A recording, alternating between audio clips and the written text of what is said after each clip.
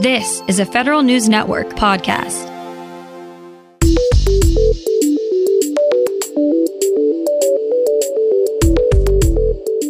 Coming up on today's Federal Newscast, the latest Navy commander to plead guilty in the now infamous Fat Leonard case.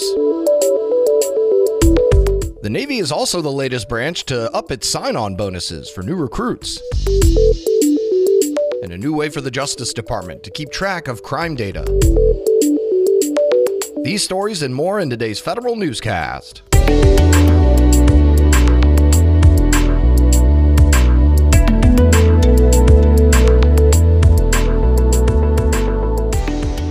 Welcome to today's episode of the Federal Newscast. I'm Eric White. A Navy commander pled guilty to bribery charges in federal court yesterday. Commander Stephen Shedd is the third naval officer to admit blame in the so-called Fat Leonard scandal. Prosecutors say Leonard Francis bribed Shedd and others to turn over classified details on Navy ship movements in the Southwest Pacific to get an edge on competitors for his ship husbanding business. A criminal trial for 6 other Navy officials is set to start next month. Prosecutors have charged 34 people in all. The White House is strengthening military laws dealing with sex crimes. Federal News Network's Scott Maucione reports. President Joe Biden signed an executive order making sexual harassment in the military a punishable offense. The order also strengthens laws for service members who share or post nude pictures without someone's consent.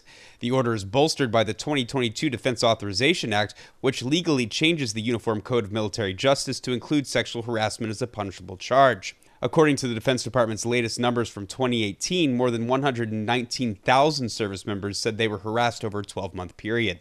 Scott Maucione, Federal News Network. Potential sailors have some new incentives to join the Navy. The service announced it's increasing its enlistment bonus to $50,000 for some positions. The Navy says it's increasing the bonuses because of the strong civilian labor market and more employment options for people who are eligible to serve. The Army also recently increased its bonuses to $50,000 for some positions. A group of federal prosecutors is urging the Justice Department to fix a disparity in pay. Federal News Network's Jory Heckman has details. The National Association of Assistant U.S. Attorneys says the administratively determined pay plan that assistant U.S. attorneys fall under puts them at a disadvantage compared to the general schedule pay scale for most other DOJ attorneys. The association's president, Adam Hanna, says DOJ needs to address the pay gap within the agency in order to attract and retain in-demand talent. It simply doesn't take that much money to lure some AUSAs away because of this massive disparity in pay. Jory Heckman, Federal News Network. The Justice Department is answering the call of policymakers, public safety experts, and others for better, more actionable data on crime, incarceration, community supervision, and other related topics. The Office of Justice Programs launched the Justice Counts portal yesterday with the goal of collecting and presenting data in a more standardized way. DOJ says Justice Counts will deliver a set of criminal justice metrics as well as aggregation tools to help state and local leaders make better, faster decisions without requiring costly upgrades to their own technology systems.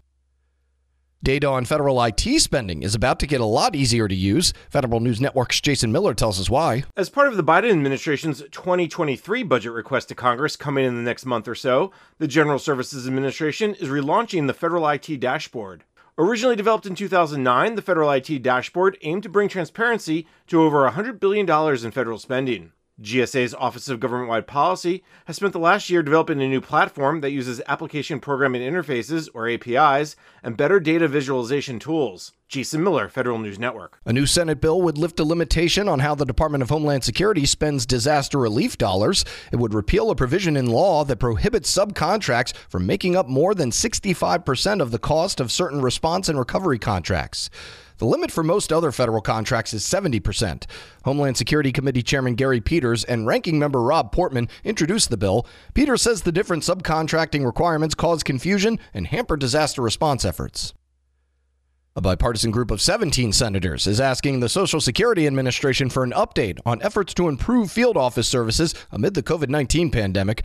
The senators are asking SSA to detail how it's assisting individuals who need in-person services and provide details on how it plans to improve its level of service to the public.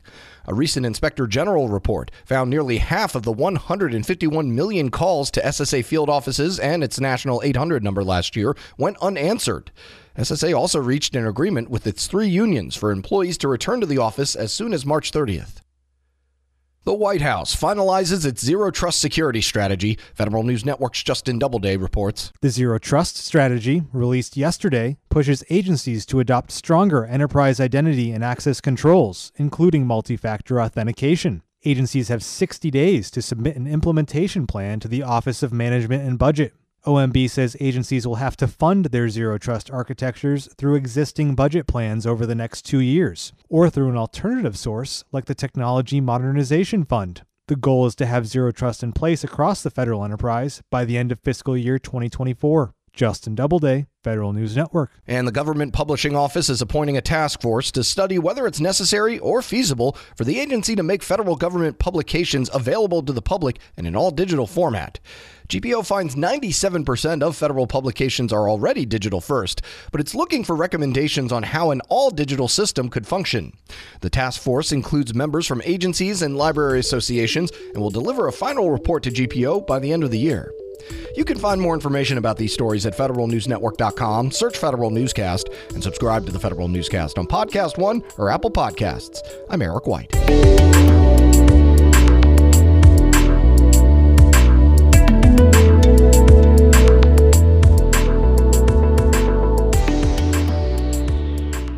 Reconnect with a carpool or vanpool. Even if you're commuting just a few days a week, Commuter Connections can match you with others that live and work near or at the same place as you. Prefer taking the bus or train? There's never been a better time to reconnect with transit. Plus, you have the added comfort of knowing Guaranteed Ride Home is there for any unexpected emergency for free.